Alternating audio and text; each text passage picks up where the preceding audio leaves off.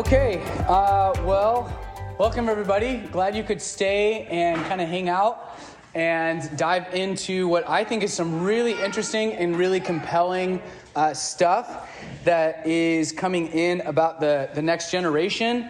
Really, the reason we're doing this is because we're in this segment of the series that's all about knowing and understanding our cultural context. What does our culture say about slavery and freedom? What is post-Christian culture? Where do we anticipate it heading? All of that sort of stuff. And so because we're in this segment of the series, I thought it would be really helpful to do, there's way too much information here to fit into a teaching, but it's going to be fun to highlight some of it. So this information is, almost all of it is coming from this book that's just called iGen. And it's over 300 pages of just studies, surveys, data that's coming in about iGen, which is, I think, the best name for Generation Z, the generation coming after millennials. So we are going to talk about iGen today with the heart being that we want to see them really reach in an effective way with the gospel. If you do go and read this book, you'll see that she's not coming from that perspective at all, but has a ton of good information and studies. So, first question to answer, who is iGen? If you were born in 1995 to roughly 2012, you're considered iGen, so the generation after millennials. Obviously, the difference between young millennials and the first of iGen is going to be really slim. Any cutoff, any sort of generational cutoffs are, a little bit arbitrary. And of course, just because someone is iGen does not mean they're going to fit this profile. That's like an obvious thing. What we're tracking is generational trends from people born between 1995 and 2012. So 2012, 2013 is kind of the start of a new generation. All of my kids fall into that category. My guess is that generation is going to be marked in America will probably be significant because it's the first majority non-white generation in America, in my understanding. And that's going to really probably shape them in our country in some cool ways. So who is iGen? There's 75 million Americans, and that's 1 in 4. So 1 in 4 Americans is in this generation. And the I in iGen stands for internet. Typically, if you're in this generation, you grew up with cell phones, you had an Instagram page before you were in high school, and you can't remember a time without the internet. They're the first generation in human history to have the internet constantly available in their hands. And so when you look at the data, and I encourage you to read this book if you find this stuff interesting. When you look at the data, you can track data across generations of people, 4, 5, 6 generations going back 100 years. And in 2010 and 2011, there's a sharp change in most of the generational trends that had been happening for decades. That same year is when cell phones became readily available and the iPhone kind of exploded onto the scene. The digital age really got going. By 2015, a few years into this age, 2 out of every 3 teenagers had an iPhone. Okay, that's not even counting all the other types of smartphones. 2 in every 3 teenagers in America had an iPhone. And we'll see how that's powerfully shaped this generation. In the big picture, if you're like, I want the 30-second version, iGen is different from previous generations, even millennials, of which I'm a part. I thought, the trends will just kind of continue. iGen is very different than the millennial generation. And when it comes to how they spend their time, how they behave, their attitudes toward religion, toward sexuality, and toward politics. In general, again, we're using stereotypes here. They're obsessed with safety, fearful of their economic futures, and have no patience for inequality based on gender, race, or sexual orientation. iGen is also at the forefront of the worst mental health crisis in generations. And I think we'll see why as we get into this information. So the trends outlined below, just to be clear, they appear across poor and rich, across every ethnic background, in cities, in suburbs, in small towns, across the board. You can be like a young black man in inner New York City, or you can be a young, rural, white girl in the middle of nowhere in Wisconsin, and these trends are being tracked across all, like, are holding steady across all, for everybody. So there's 10 general trends that are going to be outlined. And they all, I think, start with I, just to be cute, because it's iGen. And we're just going to jump in and start marching through these 10 trends. I know you guys have to go in like 20 minutes or something. That's totally okay. So stand up at any point. You can go to the bathroom. You can get more food. Totally fine. The first trend that is going to affect other trends as well is that iGen is in no hurry. We have this belief or sort of this cultural narrative that says, oh, kids are growing up so fast nowadays. In reality, the exact opposite is true. Kids today are growing up slower than they ever have in any previous generations, which means it's taking longer to embrace the responsibilities and pleasures of adulthood. So think about the difference between, rewind the clock 100 years, you have a farm, you've got 7 kids, you've got tons of work to do. Those kids have to grow up really fast. Like by the time they're 6 or whatever, they're contributing to the home. By the time they're 8, they're helping with farming. By the time they're 10, they're like considered adults practically. It was a very different way of going about raising kids. Now, the more typical situation is you live in a city, you have 1 kid, and you're training that single child into a career that they won't enter till they're 25 or 30 years old. So it's a very, very long, slow track, investing a lot more in each child, but getting to adulthood slower. There's also one of the biggest shaping forces is just individualism, which means life is about me.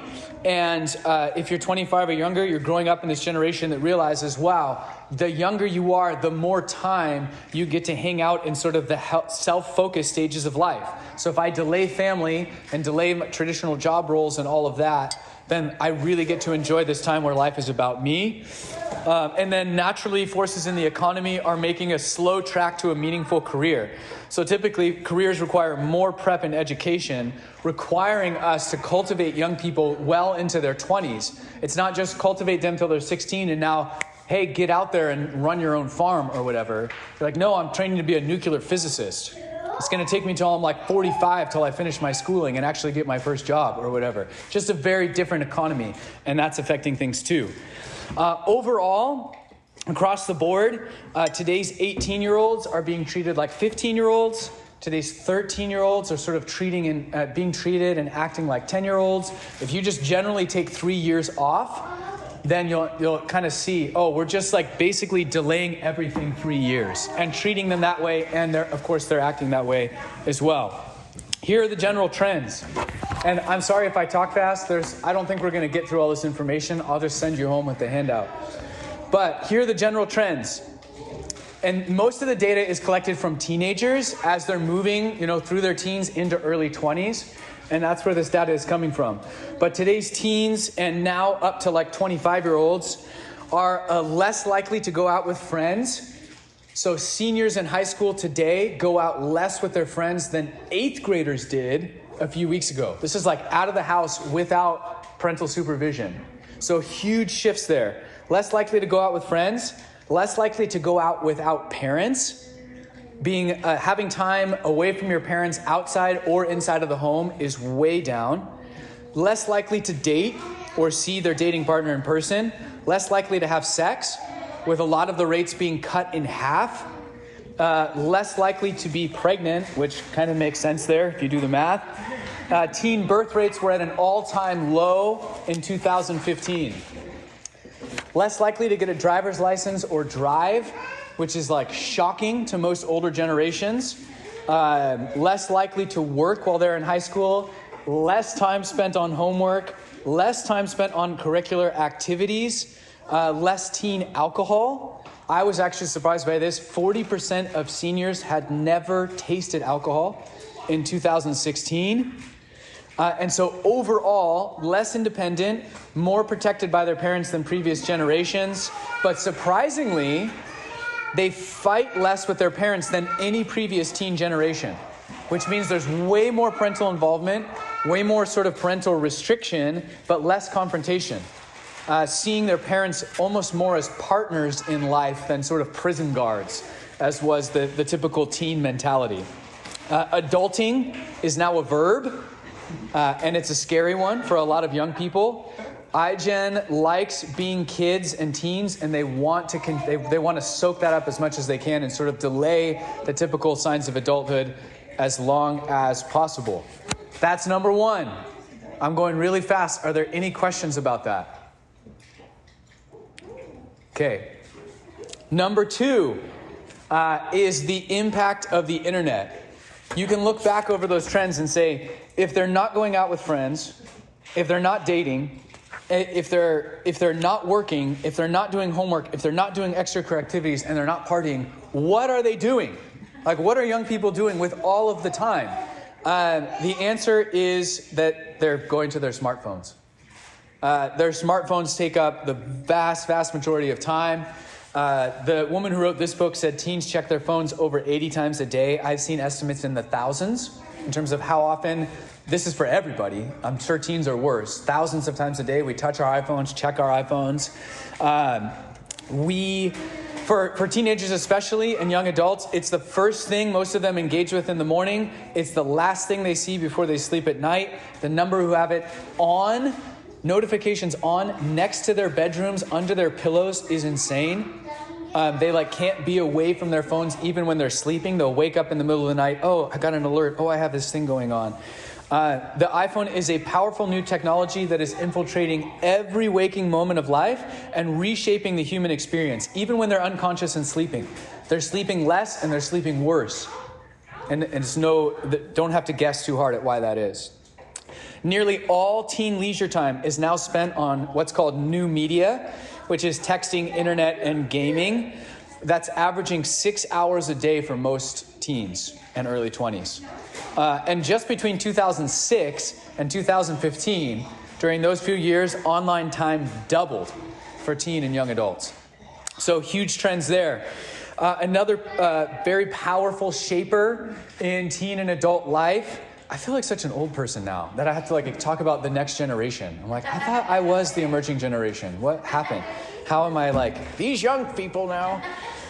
So social media is another powerful shaper. That's one of the most powerful shapers on the internet. It's almost universal, and most teens consider it mandatory to be on social media in order to have a teen life. Only 3% of boys and 2% of girls are not on social media. Teen life is now online and visible for the world to see, which has meant huge messages being sent about who is in and who is out. We'll talk about the effects of that soon. In just 7 years, it went from becoming a somewhat rare thing to a daily activity for almost every teenager in America. Within the online social media world, there's major pressure to cultivate the right image for the world to see. This is hitting teen girls harder than anyone.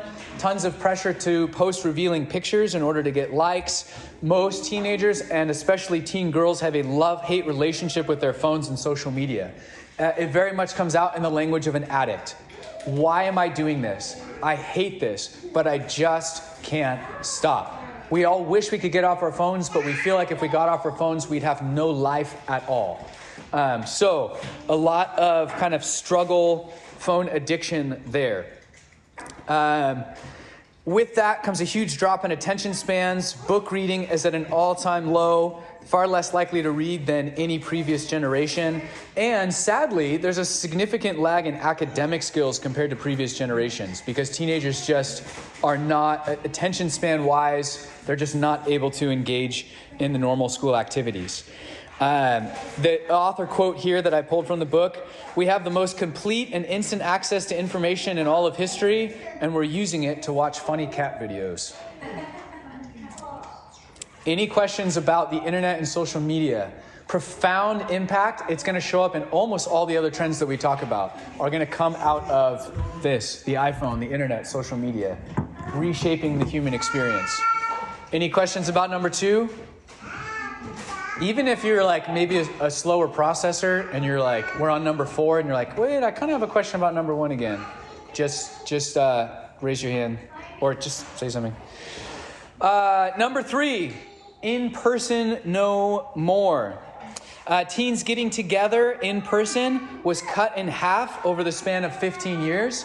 So from 1990 to 2016, teens lost 7 in-person friend hours a week, with the most severe drop being the introduction of smartphones. People shifted to texting, social media, Snapchat, live chilling via House Party and other apps. So we are in person less than ever before. This was before the pandemic. Online friendship, in a sense, has replaced in-person friendship. So iGen spends far more time online than they do with other human beings. With that comes the slow disappearance of social skills and the ability to read facial expressions or hold a meaningful conversation with another adult. That's all going out the window. They're feeling increasingly uncomfortable just connecting, just talking with a real human being. And here's a little snapshot of this. The reverse is also true. Studies show that spending just 5 days away from screens instantly improves your social skills. 5 days, cold turkey. Boom, your social skills start to return. But sadly, if you're growing up in iGen or later, you might never have 5 days away from a screen in your entire life, which is just a weird... I mean, people nowadays aren't even turning off their phones. Like, it's just a constant, lifelong companion. So they'll never experience that 5-day boost. Anyhow, most teens say they actually still prefer in-person interaction, which, actually gives me hope. But they can't get away from their phones. So there's sort of I hate my online life. I wish things weren't this way, but it's what everybody's doing, and I don't see another way. So I'm going to do it. All of this is leading to a mental health crisis. Again, interrupt me at any point if you have questions. Screen time is directly related to unhappiness. No matter what you're doing on your screen, every screen activity is linked with lower happiness. Every non-screen activity, even homework, is linked with greater happiness and satisfaction in life. So this applies to everybody, but it's hitting our teens particularly hard. There's not a single exception. All screen activities go one way. All non-screen activities are correlated with the other way. So if you really want to be happy based on the numbers, put down your phone, turn off your computer, and do anything that does not involve a screen. Among the screen time activities, social media is one of the worst. Studies on Facebook in particular, since it's the most widespread, show that the more time you spend on Facebook, the greater your levels of misery and unhappiness. And they've done all these counter studies and tried to screen for all these other contributing factors. And they're saying this cuts across the board. The more time you're on Facebook, the greater your misery and unhappiness. True for teens and adults. It's linked to lower mental health and less satisfaction. And here's another snapshot study. A 1-week study showed if you stayed off Facebook for 1 week, you were less likely to feel sad, angry, or worried. Teens who use social media daily, which is the vast majority of them, are more likely to feel lonely and left out. They were more likely to say, I wish I had more good friends, because they're constantly seeing, well, everyone else's life looks perfect. Everyone else is hanging out. How come I'm not there? How come I didn't get invited? But everybody feels that way. And just as you're thinking about sort of happiness, satisfaction, any in-person interaction, sports and religious gatherings are the ones that cut the strongest in the opposite direction and lead to greater happiness and satisfaction. Screen time is also, in totally separate studies, directly correlated to depression, which is currently devastating millions and millions of teens. We've never seen depression at the levels we're talking about right now. And this was before the pandemic. Social media and fishing for likes is shown again and again to drive anxiety in teenagers. The more you crave likes online, the more vulnerable you are to mental health issues. Sorry, I know this is a lot. I'm trying to sum up the whole book as fast as I can. 3 hours or more a day on devices means you're 35% more likely to have one suicide risk factor. There's 4 or 5 different factors they measure. Once you break 3 hours, it gets increasingly likely you will have a suicide risk factor. Another thing for teenagers that probably most of us did not have to deal with is cyberbullying. Bullying is a big deal. Cyberbullying is an even greater threat. 1 in 3 teens is cyberbullied. So just picture that. 1 in 3 is being cyberbullied, which is just millions and millions and millions of teenagers. And of those being cyberbullied, 66% of those teens have one suicide risk factor. So we're talking about millions and millions of teens who via cyberbullying are being pushed toward suicide. They feel that there's no escape from their tormentors, which is totally different than the past, because as soon as the bell rings, you get out of there and you're good. Not true if your bully lives inside your smartphone. That's under your pillow. You can't get away. So huge, millions at risk for suicide. Just from 2007 to 2015, so that's already trending up in 2007. From 2007 to 2015, teen suicide went up 46% in a few short years. And for the first time ever in history, teen suicide passed teen homicide. Meaning the greatest threat to your life as a teenager is you. Probably through cyberbullying. It's hitting teenage girls particularly hard. If you have a teenage girl or will have a teenage girl, please, please keep her off social media until she's confident and more into adulthood. Any questions about that? In person, no more. Is it talking about like using crimes, the suicide risk factor? Does it talk about that all with that kind of like meme? It lists them all. I'd have to look. Unfortunately, I didn't tag the pages on here, so I'd have to look. But it was like a plan for suicide, a certain amount of suicidal ideation. I believe I'm better off dead. Like whatever the answers are to the survey questions. There's like 4 or 5 things that are triggered that says this is a risk. You are at risk for suicide based on your answer to this question. Yeah. Any other questions? Okay, number 4. This is sort of a continuation of that same thing. Number 4 is insecure, which summarizes the new mental health crisis. So this is talks about happiness, satisfaction, loneliness, and suicide. Teen happiness was on the rise for decades. For most of us, especially if you're millennials, you were part of this generation that was rising. And then iGen arrived on the scene and it plummeted. Like decades of gain in teen happiness and satisfaction all of a sudden sharply reversed and began to crumble. And one of the interesting analogies they have is saying, think about the movies that came out when we were teenagers. If you were a millennial, the movies they were making were American Pie and Superbad. And it was kind of like, teenage years are awesome. Let's party. Let's get drunk. Let's sleep around. Like life is just a party and it's so fun. Then iGen comes on the scene. What are the movies? They're almost like prophetic. It's Divergent. It's The Hunger Games. It's teenagers, literally teenagers in this like dystopian landscape where like the world is going to hell and everything's like this autocratic technology, like gone bad world. And you have to survive in this dystopian landscape. That kind of captures the difference in attitudes between the two generations and their experiences. Teens were becoming more and more satisfied, which is actually separate than happiness, but more and more satisfied with their lives over the decades and generations until iGen. Steep drop in satisfaction, reaching all-time lows in 2015. And the sharpest drop in all of the generations they have is right when the iPhone was introduced. Sharp drop in teen happiness and satisfaction. Loneliness is also at an all-time high, again, because people always believe that they're missing out. In just a 5-year span, as iPhone came on the scene, 46% more girls said they felt left out than previous generations. That was already a problem for teenage girls. As a result, what we've been talking about, a lot more suicide and depression.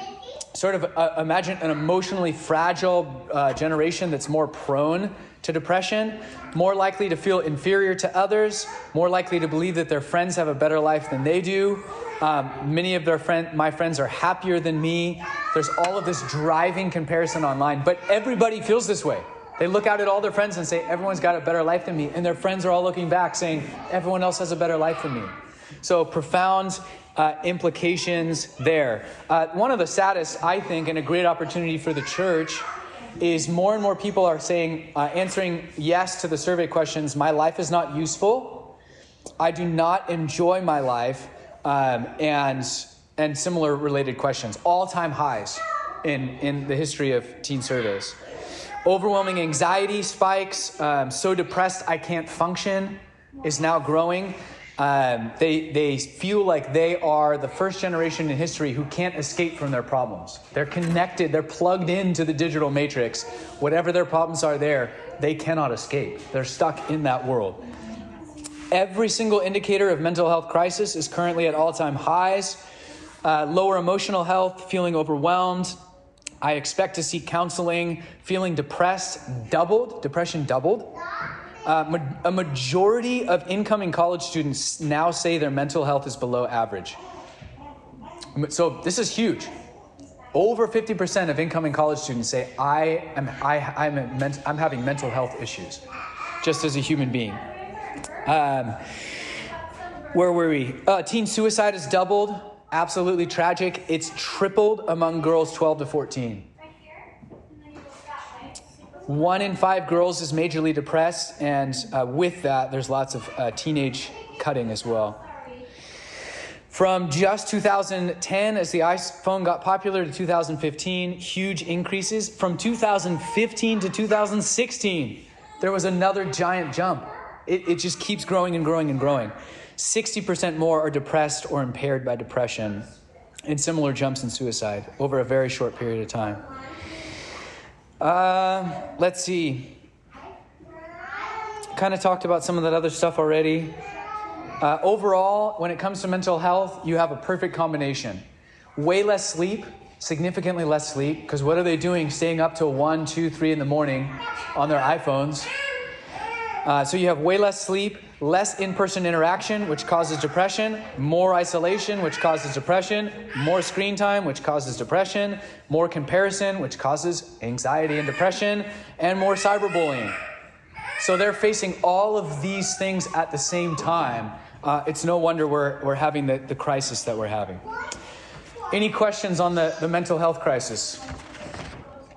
I mean, in all of this, I see opportunity in the church. Every single thing we're going to talk about, huge opportunities for the gospel and for the church to be the church and invite our teens and young adults into something totally new. Okay, we're cruising. Number 5. Number 5 was a study on religious beliefs. So to keep the I theme moving, it's irreligious. 1 in 3 of our young people are not affiliated with any religion. So in 1990, which wasn't that long ago, 90% of young people were associated with a religion. Down to 60% today. They are more likely than any previous generation to be raised by parents who aren't affiliated. So that totally makes sense. If you have Gen Xers and millennials who have walked away from religion and then they're raising their kids, what are they raised in? The same kind of stuff. It just settles in. So more and more people are just simply not exposed to church to begin with, which will affect the way we do evangelism. Because it's not like, hey, come back to that thing you did when you were a kid in Sunday school. It's like, hey, let me tell you about this thing that you've literally never heard of before. Only 28% of seniors attended a weekly religious gathering in 2015. Sorry, attended, like regularly attended, not attended once. So major shifts. 1 in 3 of our young people now say they don't believe in God. 1 in 4 think the Bible is an ancient book of fables or legends written by men versus the inspired word of God that carries truth. Less pray or believe in the power of prayer. There's less belief in an afterlife, which even as there was a huge exodus from the church over the last few decades, like people still prayed, people still believed in the afterlife, people still believed in God, but now those are dropping off as well. And this isn't, the author really believes this isn't about the distrust of institutions, which maybe sparked a lot of previous rebellion, but it's just a complete disconnect. It's public, it's private at a heart level across the board. There's just a disconnect. Our young people are more thoroughly secular than they were before. They're probably, based on the numbers, the least religious generation in U.S. history. Another interesting trend that I found that jumped out to me, millennials were often categorized themselves as spiritual but not religious. So even before I knew Jesus, that was probably me. I was like very kind of atheist in my like logic and my thinking, but I'm a spiritual person. Like I believe there's something like spiritual about the world, or at least like, Zen Buddhism or something. Like a lot of millennials were like, I'm a spiritual person. The next generation is not saying that at all. That was one of the biggest differences in spiritual beliefs. And there was what they said at one point, like there was these categories for spiritual seekers, which again was kind of a millennial thing of like, no, I'm not like, I'm against the institution, of the church, but I'm a spiritual seeker. Our young people today, a high percentage of them were like, I don't know what that is. What is a spiritual seeker? I don't know what that is. So this whole idea of like being spiritual but not religious is kind of out the window in my mind. And they're just kind of more and more secular, disconnected from larger questions of life. And then I put as a random note here, the white teens are actually leaving the church much faster than non-white teens. The others, I think, will maybe trend that way and follow. But among white teenagers, it was the highest rates of exodus. So some issues that go along with that. Many cite kind of the rampant individualism and anti-authoritarian, anti-rule attitudes. Again, that's part of iGen and being shaped by those forces.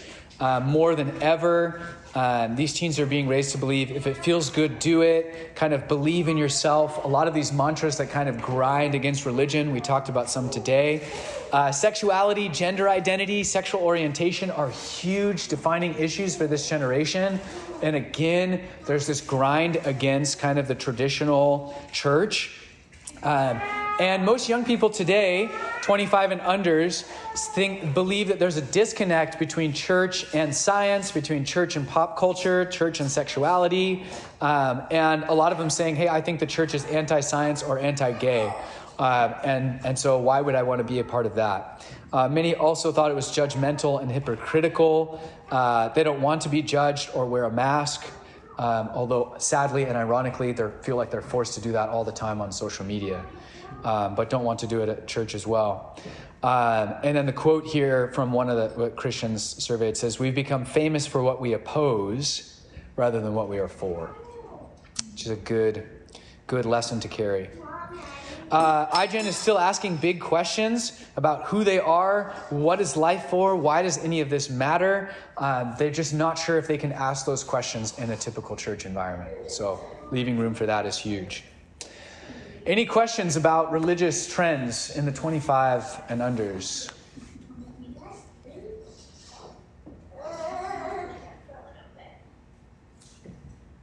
Okay, I'm going to keep cruising. If you have to get up or go to the bathroom, I might do one more and then maybe we can take a break.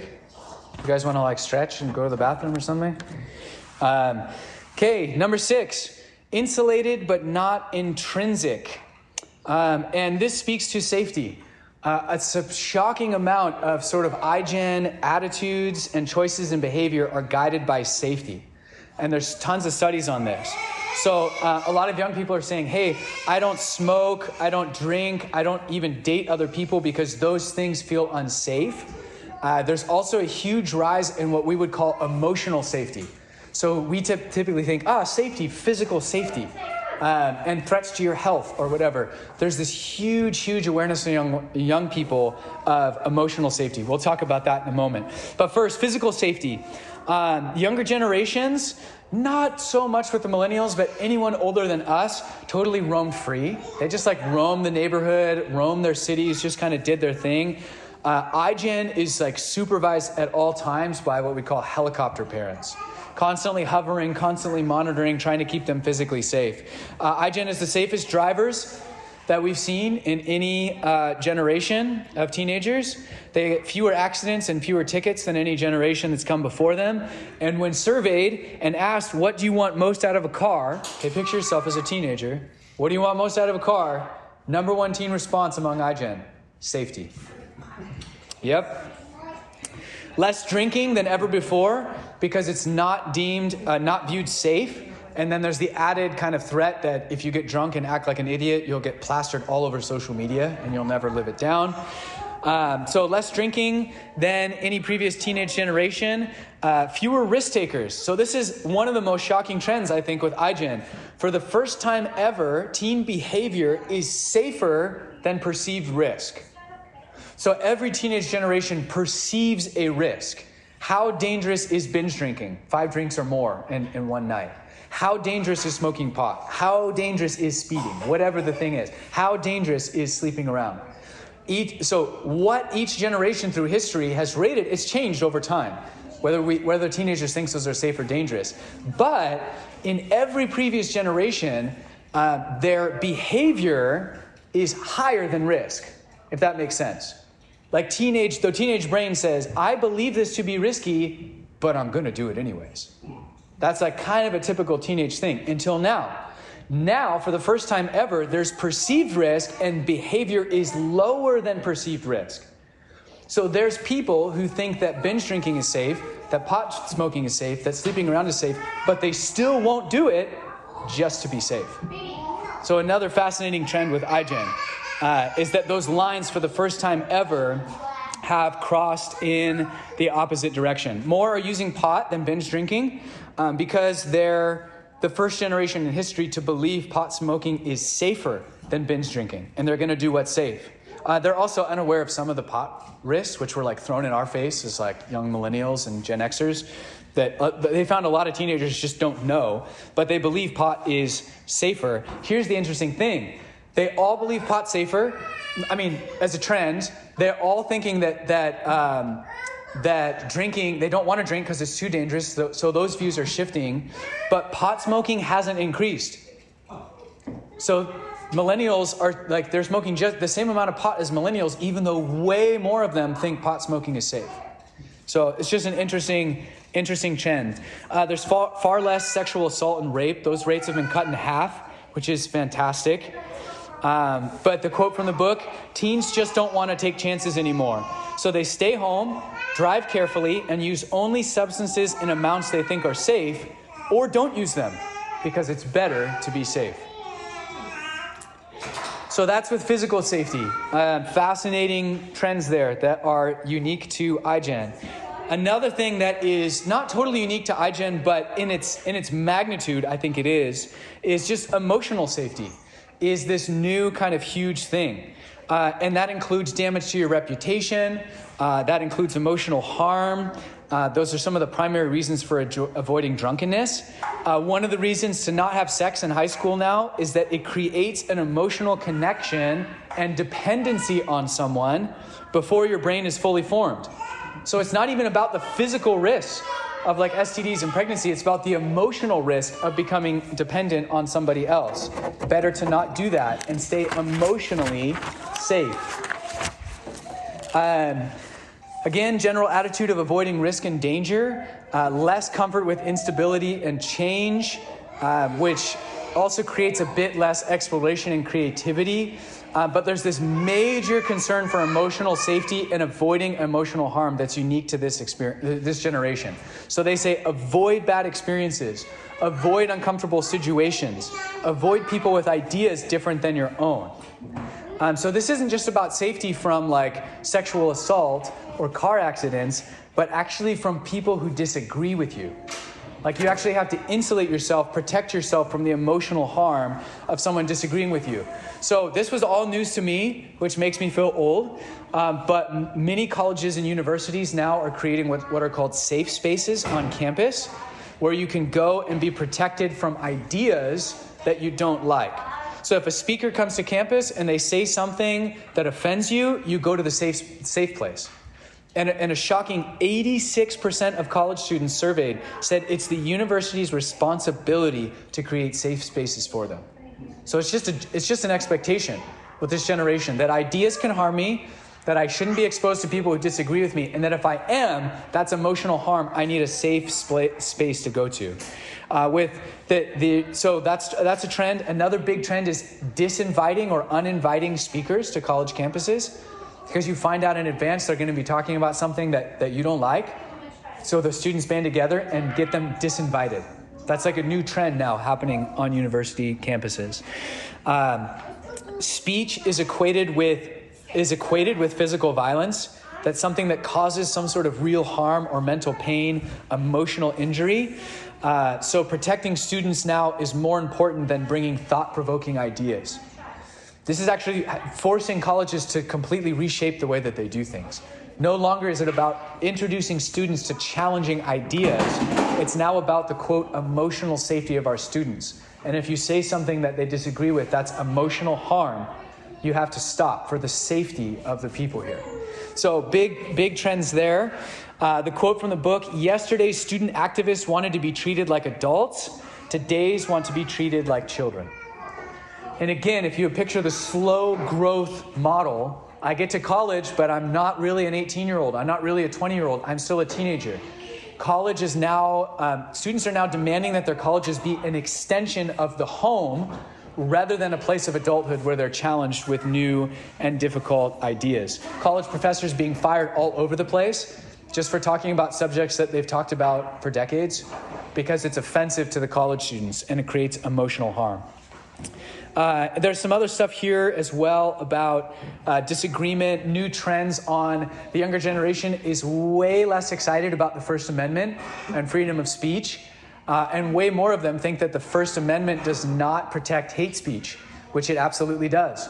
So there's this huge shift in the upcoming generation toward like censorship. Censoring speech is a trending thing because speech causes harm. And think about it, in an internet age of cyberbullying, where did your harm come from? Where's the threat to your very life? Well, it's no longer physical dangers. iGen is physically speaking, is the safest generation in history. All across the board, every metric. They are physically the safest generation in history. And yet there's this fear, and that fear has even turned to words. If you introduce ideas or words that harm me, that's real emotional harm. So we have to censor speech, we have to disinvite. Colleges now, their students are demanding this should be more of this home, this cocoon that protects us from ideas that we don't agree with, not exposes us and challenges us in different ways. And there's some more ideas here concerning that we'll kind of skip over. But mixed in with that, increasingly in our culture, there's what I would call a victim culture or a victim mentality, which means like I'm a victim of my circumstances, and if harm is done to me, I have to find someone who's at fault, and I have to report them. And that's absolutely impacting the way young people think in colleges and universities. There's this one of the most fascinating group of studies that I saw in here was that if somebody else, if you're a college student and somebody says something that offends you, the trend now is to protest the president of the university for not protecting you. So like weird stuff, like somebody I can't remember which college it was. Somebody went around, this was obviously during the 2016 election, and they wrote Trump 2016 with like sidewalk chalk at a few places in the university. Well, students came together and were protesting in front of the president's office and saying like, you're not protecting us. Can't you see we're in pain? Like we are in pain, we are suffering here, and you have not protected us. And the president's thinking like, it just says Trump 2016, like he's legitimately one of the two candidates. And so it's just this weird new world that we have to navigate where now I'm the victim. In another case study, someone in a southern university, someone drove by in a pickup truck on the edge of campus and yelled a racial slur. Well, everyone on campus eventually heard someone had yelled this racial slur from the pickup truck. They protested outside the president's house that he was not making a safe environment for them to go to school. It's just this different, if someone offends you, you don't even go to them. And there was a whole bunch of examples of this. You protest the university for not protecting you from speech that you don't like. You don't say anything to that person. I don't know why, but it's just a new, you sense your speech is hate, it causes real harm, and I'm a victim, and I need to go and report this and have that speech censored. It's the university is mom and dad, they're supposed to keep me safe. So conclusions on safety, I know I'm talking really fast. 70% of adults and parents who are parenting iGen think the world is a more dangerous place today than it was when they were kids, and they seek to protect their kids. In reality, it's far safer by every measurable standard than it was for previous generations. So our fears are kind of imagined, but we actually think the world is getting more and more dangerous. It's really not. And yet we're parenting our kids that way, and iGen has been parented that way. There's a lot of unhealthy things that come out of living from that fear, stifling creativity, learning, exploration, independence.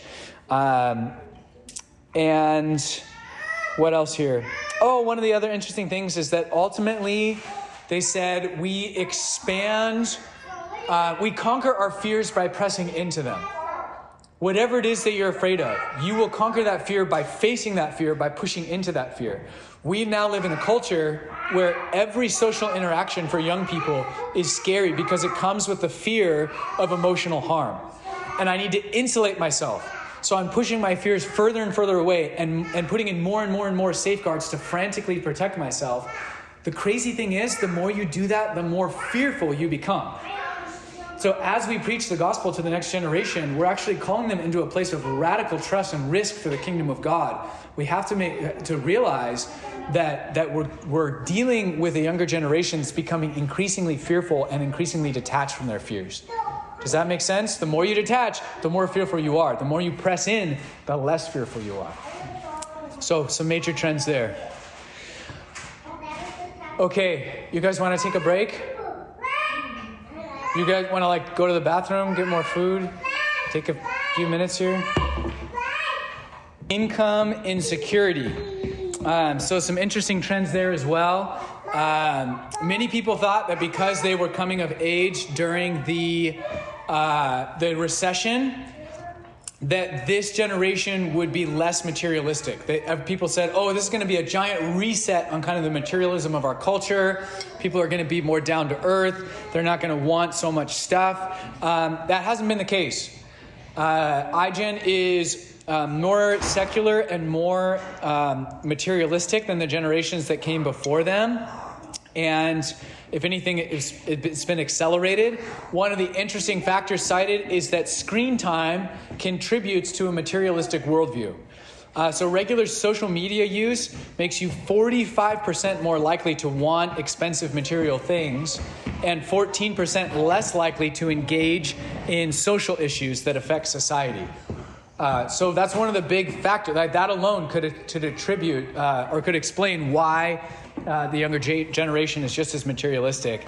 Overall, there's been this shift from meaning to money.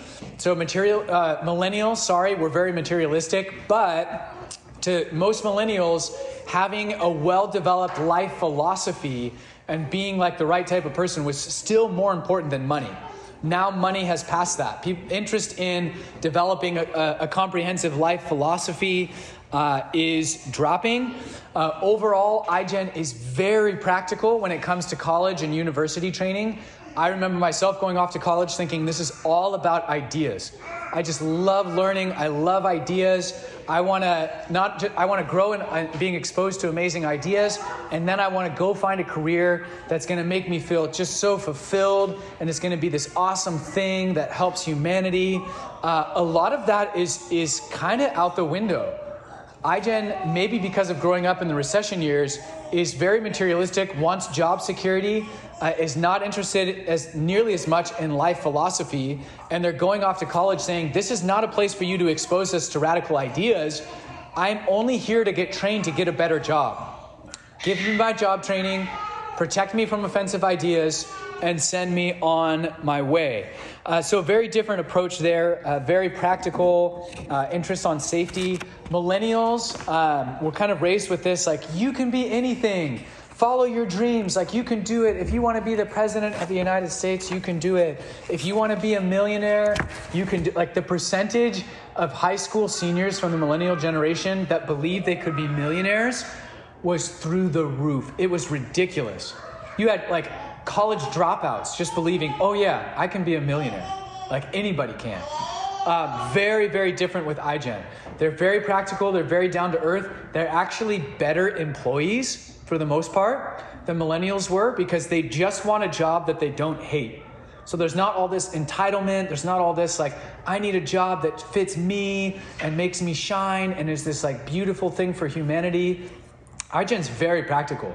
They're saying, what's the 20-year forecast? Accounting's going to be in demand. I'll be an accountant. And the millennials what about saving the world? What about how you're wired? What about becoming a million? What about your dreams? And they're I don't care. I just want a job. So the massive shift in kind of how we approach careers, money, security, all of that kind of stuff. Not as much push to get jobs with intrinsic meaning and value or any of that. But overall, I will say that they're showing to be better employees than millennials were. The percentage of millennials who thought they would be the CEO of the company within 5 years of being hired, again, through the roof. Intro interviews. Oh, you're starting off intro level minimum wage. Where are you going to be in 5 years? CEO of the company. That's gone. Like that iGen does not come in with those expectations. And if you're an employer, then that's actually better. So some other trends that showed up in kind of the job security stuff. Slacktivism is on the rise. So there's lots of talk in that generation about doing the right thing, helping others, doing good work, but there's actually less action on the ground than ever before. So it's kind of post the right things, forward the right things, project the right image. But if you're not in the digital matrix and you're just watching what's happening, you're saying, nobody's actually doing anything. We're just all kind of posting stuff online and, hey, I'll check the box there. So slacktivism is an issue. Huge stress. A very stressed out generation around college pressure, student loans. Average college debt has doubled since I graduated from high school in 2005. There's a lot more of a defeatist attitude. So if the weakness of the millennial generation was overconfidence, one of the weaknesses of the next generation is sort of this defeatist attitude. My life's controlled by outside forces.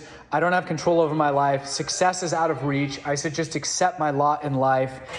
Defeatist attitudes, which some may be born out of anxiety and depression, and some of that defeatist attitude can actually cause more anxiety and depression. They crave stability. We talked about that. So less entrepreneurs, less people branching out. I just want safety and security first. More people looking to the military, police force. Even though those are dangerous jobs, they want the security of knowing that they have a job that won't disappear.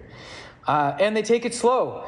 A lot of people aren't working in high school anymore. A lot of people aren't working in college. They're getting their first job in their mid-20s or later. But with that, there's a lot more screen time, video games, delaying adulthood, living with mom and dad. I think the stat that I'll jump forward to from factor 8. No, I'll wait. Okay. Any questions about that? I'm sorry, there's 4 factors left. I can't count. I just thought, 7 to 10, that's 3. No, that's 4. Questions on kind of the income security? Good. Okay. Again, huge call for the gospel, which is that you trust God, seek first the kingdom of heaven, you trust God for the rest. If he tells you to sell everything and move to Malaysia, you got to do that. So there's an extra challenge there for people who are really craving stability and think it's up to them to find it. Number 8, indefinite. This was one of the most interesting ones for me. So major shifts in relationships, sex, marriage, and family. They're very cautious involving serious relationships. Marriage is now late or never. And with that, kids are late or never, which is going to transform, it's going to change America in some really significant ways. So first off, sex. There's more of this attitude of no relationship, no problems. With the income insecurity and drive in that direction, you think, hey, I actually don't want to be in a serious relationship. I don't want to get married because I want to figure my own stuff out first. I want to, in some ways, be selfish, but also have self-discovery and get into my career. And if I date or fall for somebody in high school or in college, it's going to derail me taking hold of financial security. Big focus on safety, not being emotionally dependent on others. The average marriage age, you guys probably know this, is getting pushed further and further back. It's now in the 28, 29 average. Waiting until marriage for sex is increasingly difficult for that reason, because by the time you hit 16 or whatever, like the drive's there and you're like, well, I've got like another 16 years to go before I get married. So something's got to give. Very difficult for young people to navigate that biblically.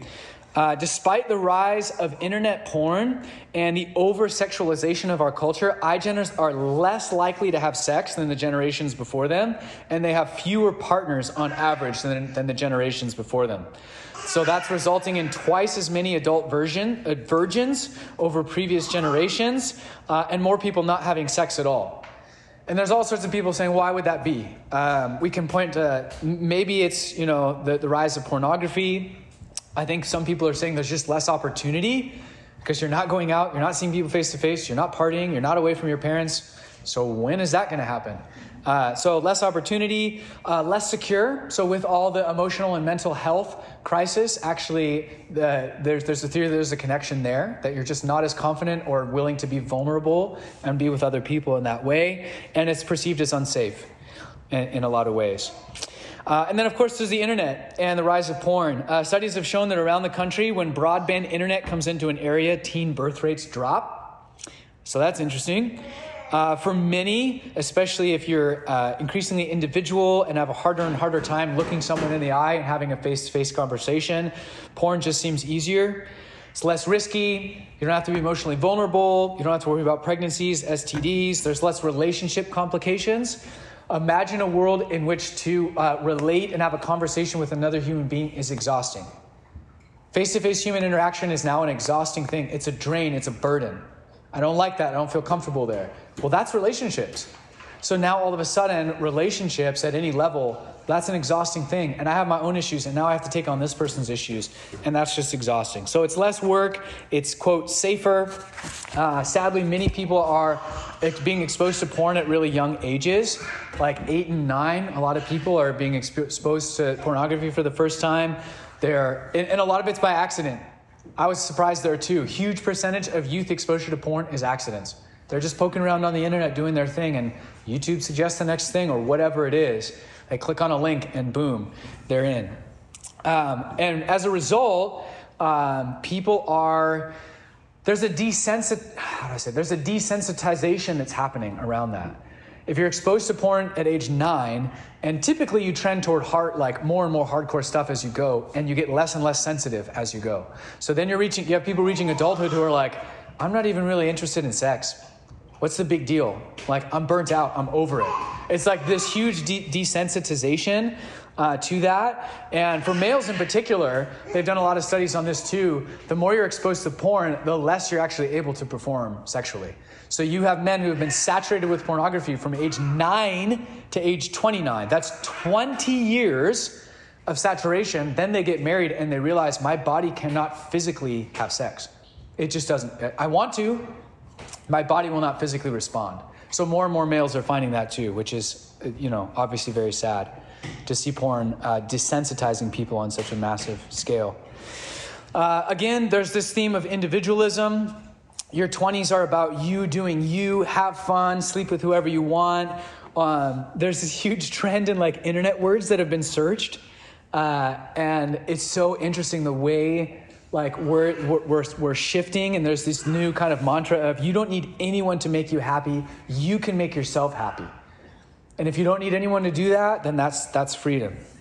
I need to build my own identity, discover who I am. I can't do that when I'm in a relationship. I need to get in my career before I get married. Well, that won't happen until I'm 30 years old because of the way our economy works now.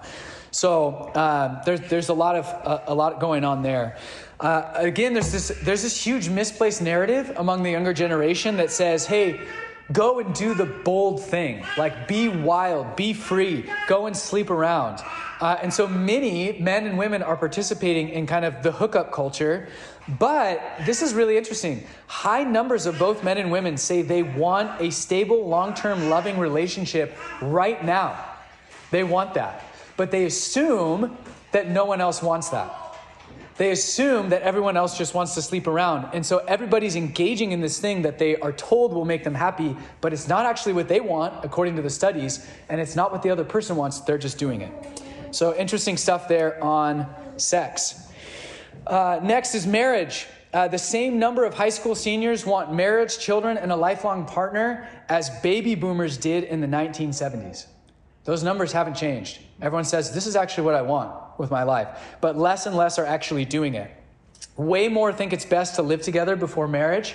That was one of the biggest iGen shifts, is that almost everyone's saying, yeah, it's wise to live together, sleep together before you get married. Not just sleep together, but live together. Marriage and family are dropping in importance, maybe because of economic concerns. That's another thing. Economic concerns have overtaken the importance of marriage and family for this generation. And the trend is shifting toward later and later marriage. The people getting married, the number of people getting married between 18 and 29, which is over a decade, that's huge marriage years, 18 and 29, was cut in half between 2006 and 2014. So in the course of 8 years, the number of people getting married in those age groups cut in half. There's more of this sort of thinking marriage is for old people. I want to live my life uninhibited. Fewer are getting married in the U.S. at all. Marriage rate reached an all-time low in U.S. history in 2010. More young people are truly single, not married, not cohabitating, nothing.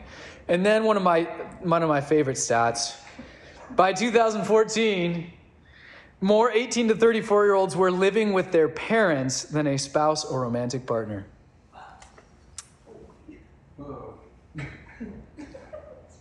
I have no commentary on that. That's just, I don't know what to say. When it comes to kids, you can probably guess based on the other trends, less kids than ever before. A lot of people are concerned about college debt, competitive job markets, raising housing costs, raising costs of childcare. And they're saying, we just can't do it. I just cannot afford to have a kid, and financial success and stability is more important than family and kids. U.S. birth rate is at an all-time low. 1950s was obviously a long time ago, but women in the 20 to 24 had the highest birth rate in the nation. But just since 1990, which is very recently, it's dropped 36%. While birth rates from women in the 35 to 40 is up 63%. So less babies are being born. They're being born later in life, often in a woman's 30s, if it happens at all. And there'll be more and more single kids, single child households. iGen wants kids, just like any previous generation, but they're just concerned, economic concerns, and they feel like, I want to have everything together before I can have family, marriage, kids, all of that kind of stuff. So it's late or never for those things, which means we're going to look more and more like Europe. That's how it is. Marriage is optional, less kids, more single kids. That's where they've gone. Okay, number 9. Well, any questions on that? Sex, family, marriage stuff? Number 9 is inclusive. LGBTQ, gender, and race. When it comes to LGBTQ, it comes with this fierce individualism. I believe people should do what they want with their own bodies. Nobody has a right to tell me what to do. Let me do my own thing. Let them be themselves. Let everyone be happy. Widespread approval of same-sex marriage, which I forget, even being a young person, that even 1999 Clinton era, very, very the left was very against it. And so in a very short amount of time, we've had huge shifts as a country. iGen is totally on board with that.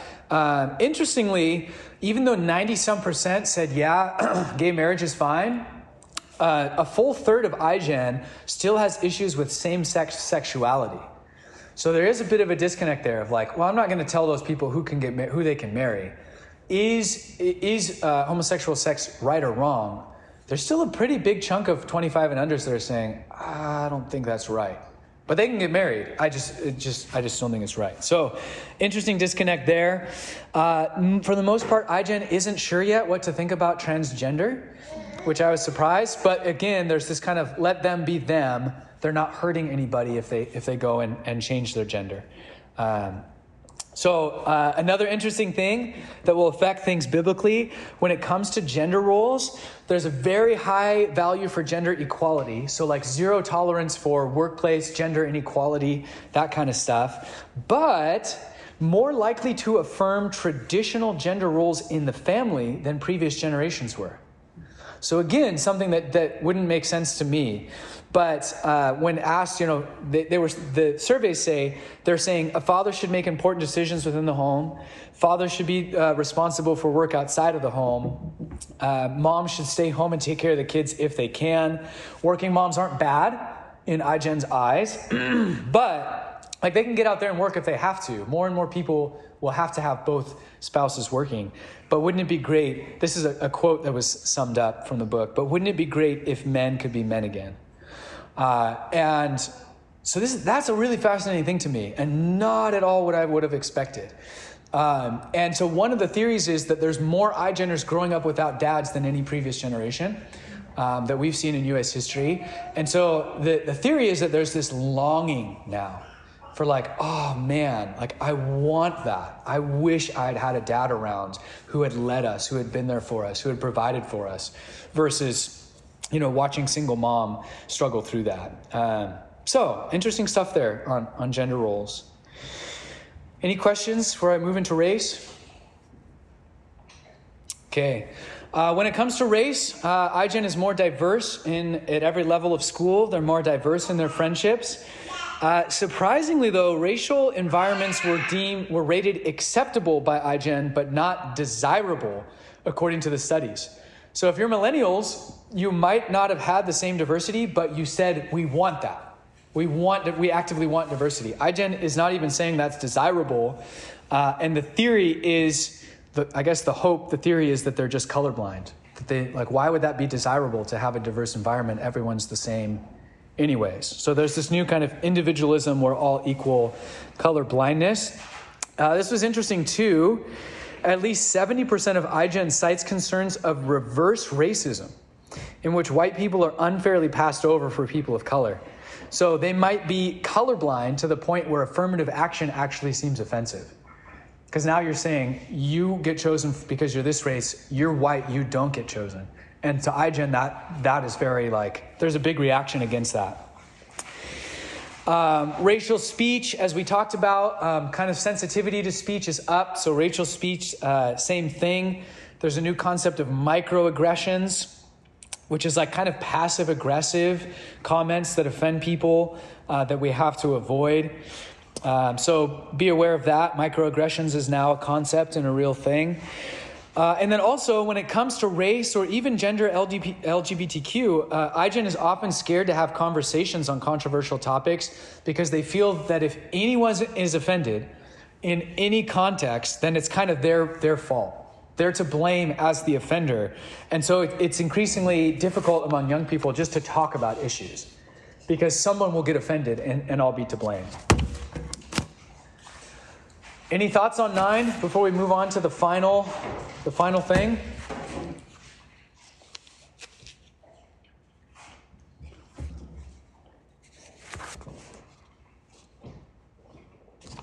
Okay.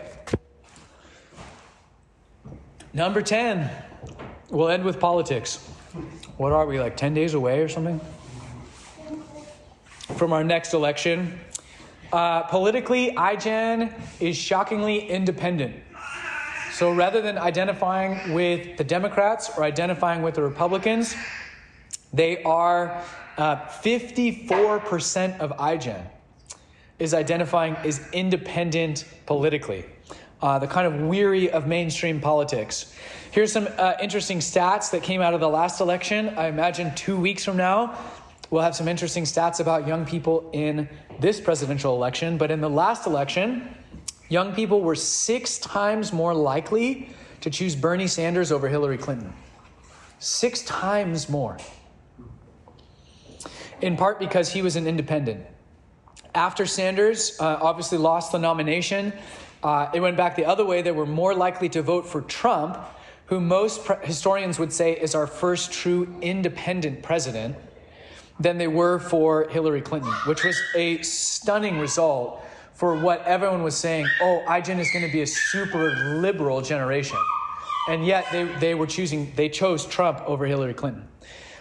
So a bit of a shock politically there.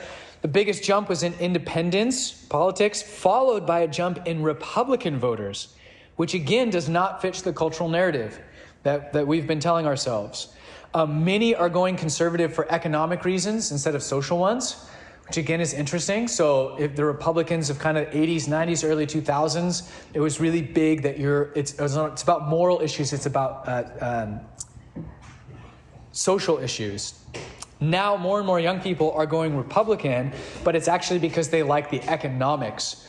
Again, they're concerned about economics, and so they're going to the right economically.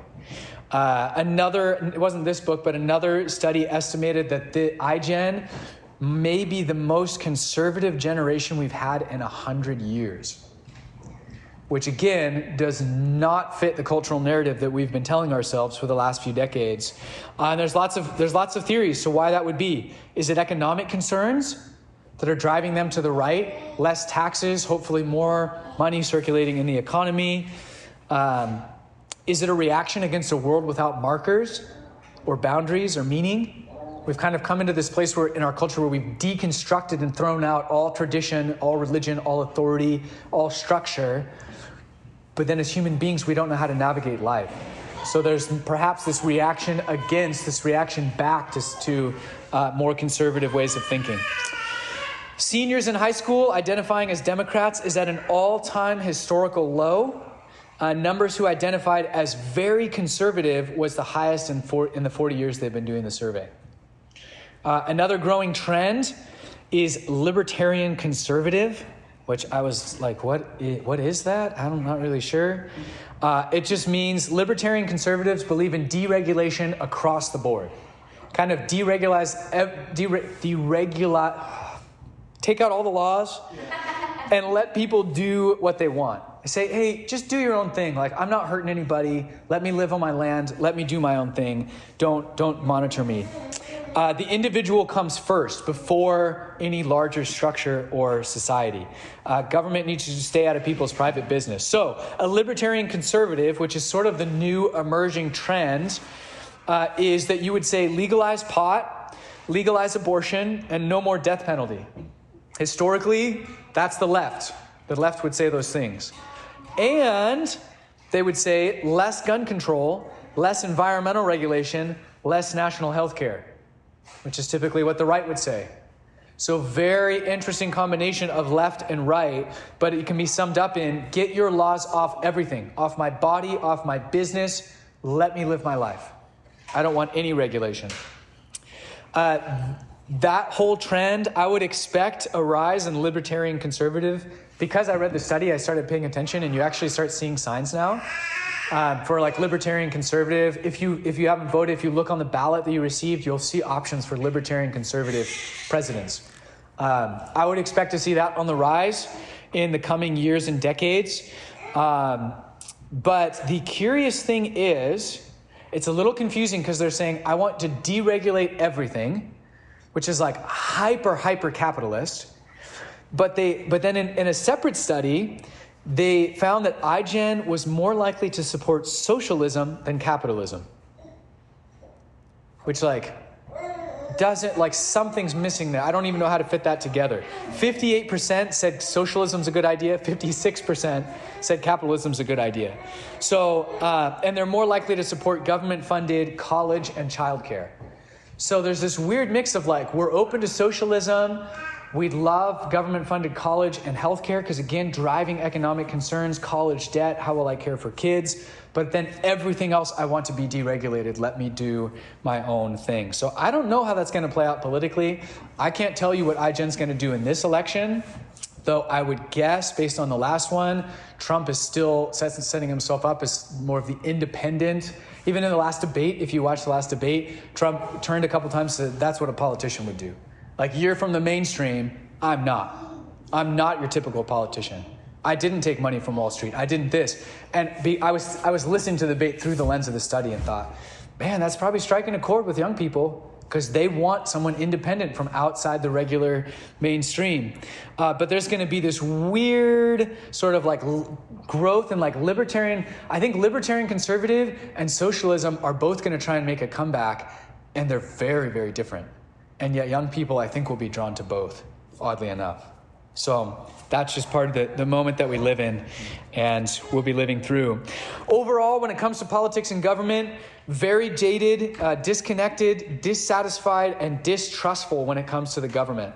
They have a combination which is unique to their generation, which is low trust in government and low interest in government. So when you track generational trends, every generation that's had low trust in government has had high interest in government. I don't trust the government, therefore I want to plug in, I'm very interested. And vice versa. If you have a ton of trust in the government, I'm not interested in politics. I trust the government to do their thing. iGen was unique among the generations in that they don't trust the government and they're not interested. They're like, I don't trust them and I still don't want to get involved. So again, there's sort of this defeatist attitude of my voice doesn't matter, my vote doesn't matter, the system is broken. Trust in our government, in the U.S. government, I think is at a historic low since we started our country. It's at like something between like 17 and 20% of Americans trust their government to do what's best for them. So like crazy, crazy low numbers, usually that spawns activism. In this case, it's not. It's just sort of this defeatist, like, the system's rigged, I can't change it. Big business has a grip on government. Even if we all exercise our voice, it's not going to work. Bernie Sanders was a huge blow to iGen because they said, here's this independent guy. Record numbers of people came out for Bernie Sanders, individual voters supporting him, record numbers of young people. It was like this political move that was happening. And Bernie Sanders didn't get the Democratic nomination. We know 4 years ago. Somehow Hillary still got it. The party chose the political mainstream over Bernie Sanders, even though the masses were out for Bernie Sanders. And I think that for the younger generation was like, we're out. Like we showed up en masse to support an independent politician who was going to get us free college and all this other stuff. And it's rigged. We can't get our guy on and then they just chose Hillary Clinton anyways. So I think that was a huge blow to this generation. And they really feel like it's rigged against them. But overall, if you want to think, how are they thinking politically? A lot of it just lines up with individualism, reluctant to join groups or support institutions, and a reluctance to follow rules or be hampered by rules.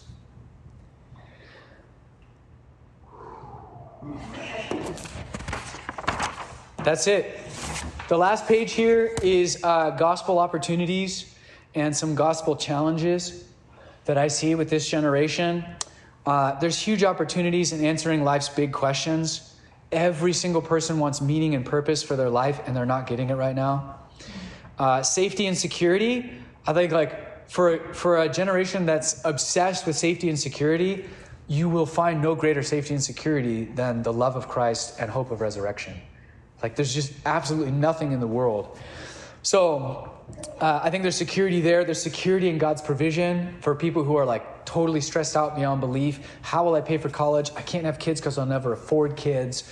I think there's this gospel message of like, no, your Father in heaven knows how to take care of you. Like you grow in your faith, you grow in your trust of Him. God will provide.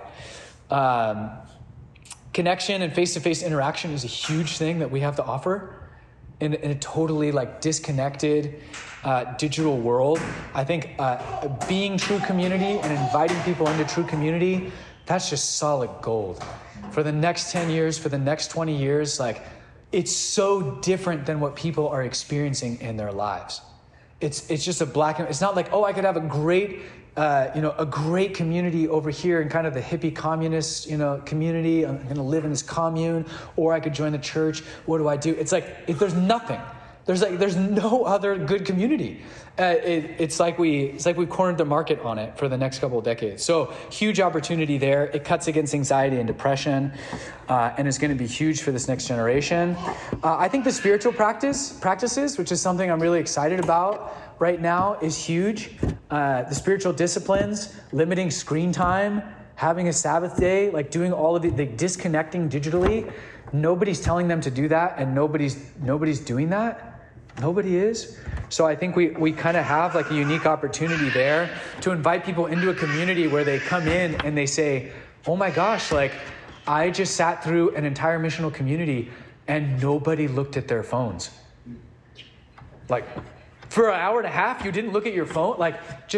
We can be this total like radical countercultural. You don't have your phone under your pillow. No, I'm a follower of Jesus. I'd rather be in touch with the Spirit than connect, like see who likes my stuff on Facebook or whatever. So huge opportunity there. Nobody that I can tell is guiding them through that and doing it well. Nobody's helping them navigate the digital age. We can do that. A place where people can be accepted without mask or image. For now, until there's a vaccine, you actually do need a mask. But after that, we will accept you without mask or image. From the youngest ages now, it's so sad.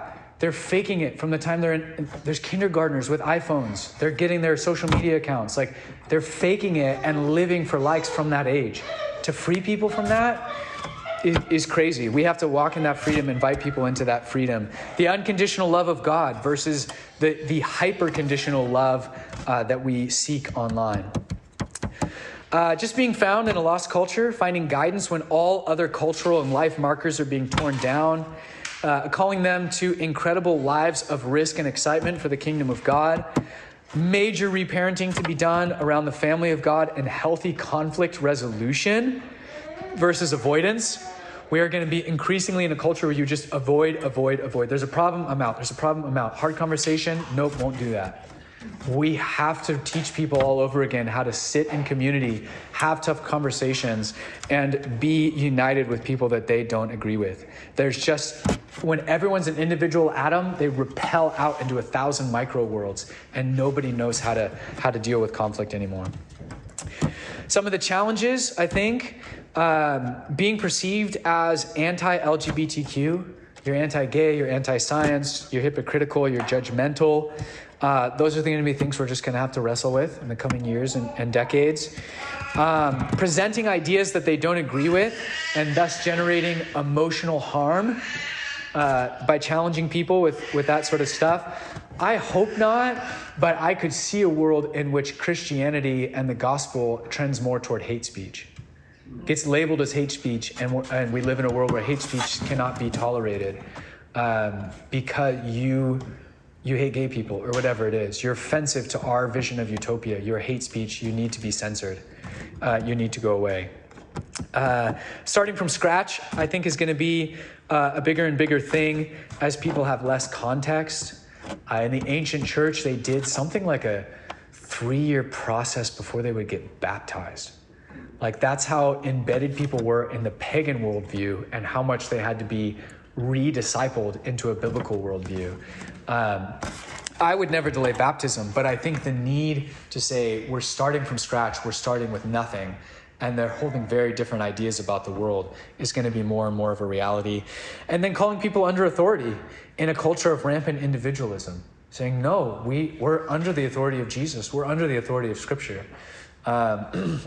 In a world where I kind of hit on that today, where that looks a little bit more like slavery than freedom in our new definition of what freedom is. So that's it. I'm very excited to reach, touch, minister to the up-and-coming generation. A lot of this is going to feel dark or confusing or heavy. I'm really hopeful. I think we have an incredible opportunity to meet the next generation, and I'm really excited about them. I'm actually very excited that they're so different than millennials are. Because if they were more millennial than millennials, I would really struggle.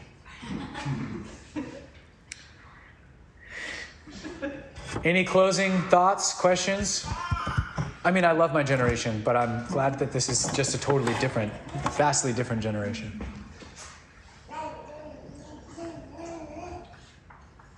That's good stuff. Thanks, Matt.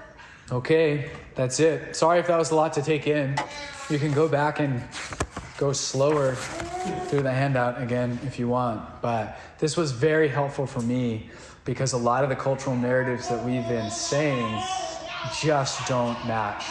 We have this sort of kind of the liberal, progressive, secular story that says America's just going to get more and more and more liberal. And that's true in some trends, but totally not true in others. And to say like, oh, we see a pattern from Gen X to millennials and that pattern will continue, it actually hasn't continued at all.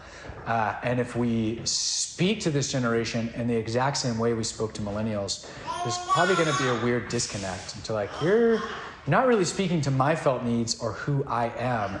You're speaking to an imagined person who secular culture has told you exists or should exist that isn't totally there. So I found this really helpful, and it'll probably work its way into the way that I teach and lead for years to come.